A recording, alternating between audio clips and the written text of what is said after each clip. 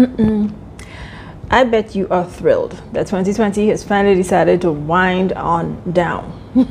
We're in November and we're about to close off the year. But what does that mean for you career-wise? Most times at the end of the year, companies would engage in what we call performance appraisals.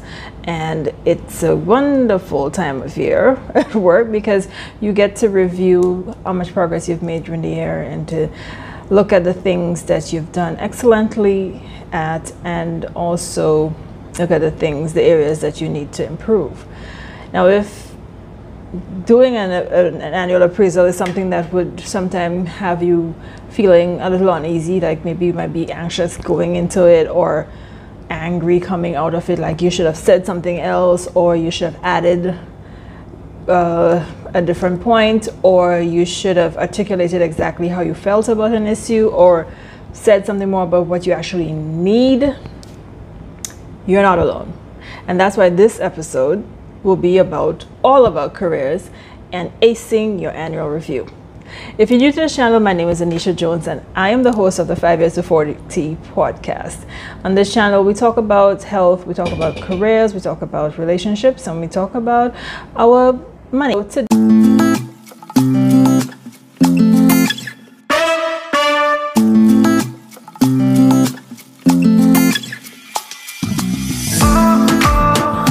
Today, we're going to get into 5 ways you can truly ace your annual appraisal. Okay, let's get right into it. The first thing I would suggest that you do is to keep track of all of your wins. As a matter of fact, keep track of all of the things that you've been doing. Now, 2020 has been curtailed, we could say, because at least for some gaps in the year, you may not have been working fully, if working at all. And so you may not have a whole lot to report on. But the things that you did remember doing in Grenada, where I'm from, I know that we would have shut down, the country would have basically shut down towards the end of March and open back around June. So for that 3-month period, you probably wouldn't have a whole lot to report on. But, you know, take the time to go back and think of what you did between January and March and what you did from June to the remainder of the year.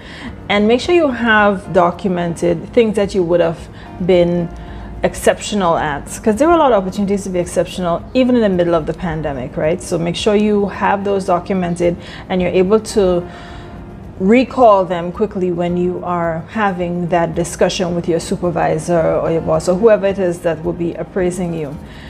And doing so will make the conversation a lot more meaningful, because you're not just grasping at straws, or you're not just saying, well, you know, I should just get a good grade. You have actual facts, things that you could go to, particular events that you would have stepped up in, particular roles, things that you'd have done very well in. So take the time now to kind of prepare for your appraisal by going back. Maybe you can look at, if you have a diary or a planner where you note the things you do during the day, kind of, you know, skim through that. That will give you some indication of what was going on in certain days, and you can prepare for your appraisal in a more meaningful way, because we want a meaningful conversation. You don't want to just jump in there and say, well, I should get this, I should get that, or whatnot, right? So yes, you're keeping track of your wins, and also keep track of your losses, things that you may have had struggles with.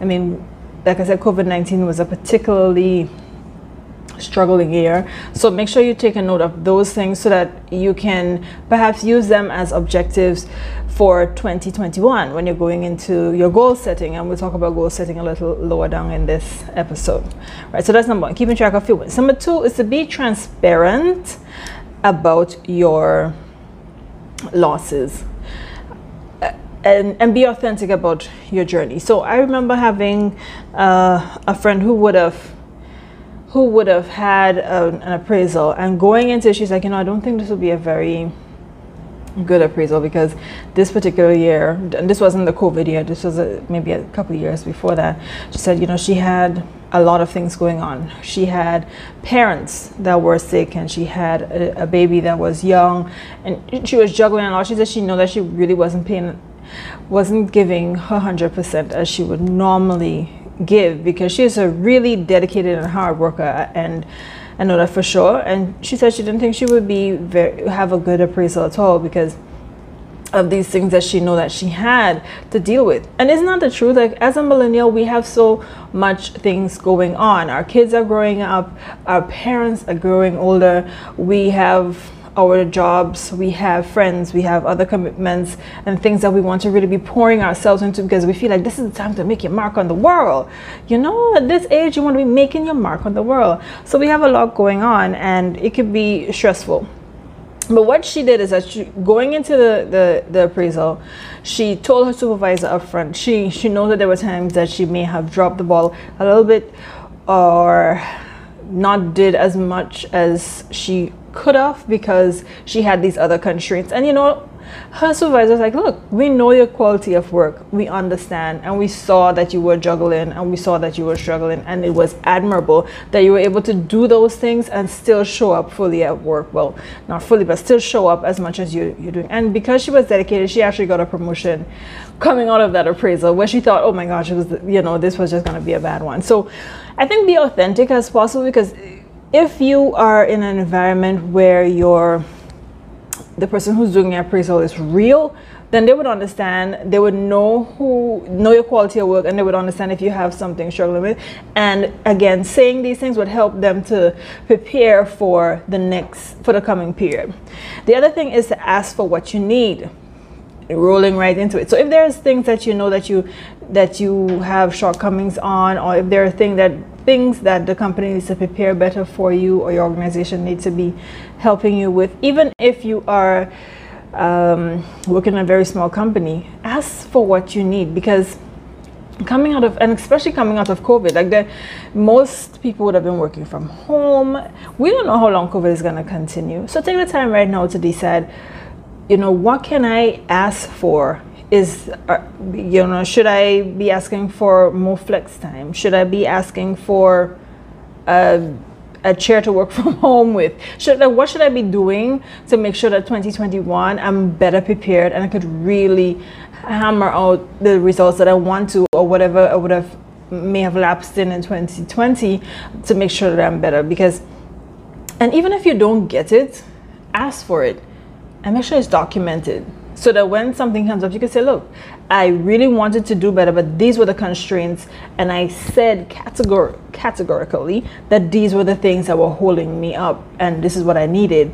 So it's almost like, yes, you have a defense. You know, should something go wrong, and we're not preparing for negativity, but you have to be real. So make sure you ask for what you need. That's really important in your appraisal. Take some time off to do that, you know.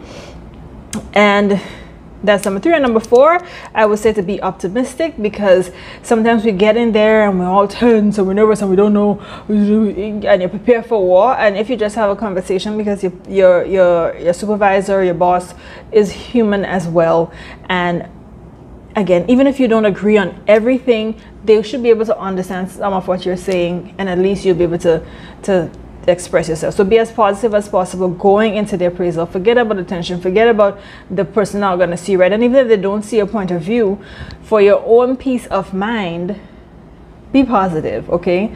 And the mindset is what changes everything. So even if the person you're talking to is not able to understand what you're saying, you might be able to persuade them in some way, because you're not going in ready for no battle. You're telling them you're coming in a positive and an uplifting way. So do that. And the 5th thing is to make sure that you set as clear as possible your goals for the next year. So 2021 is going to be tricky, baby, but we're going to be ready for it. So make sure that your goals that you're outlining in the discussion are goals that are, you know, smart, specific, and measurable. Make sure they're achievable. Make sure that they are realistic and they're time bound, so that when you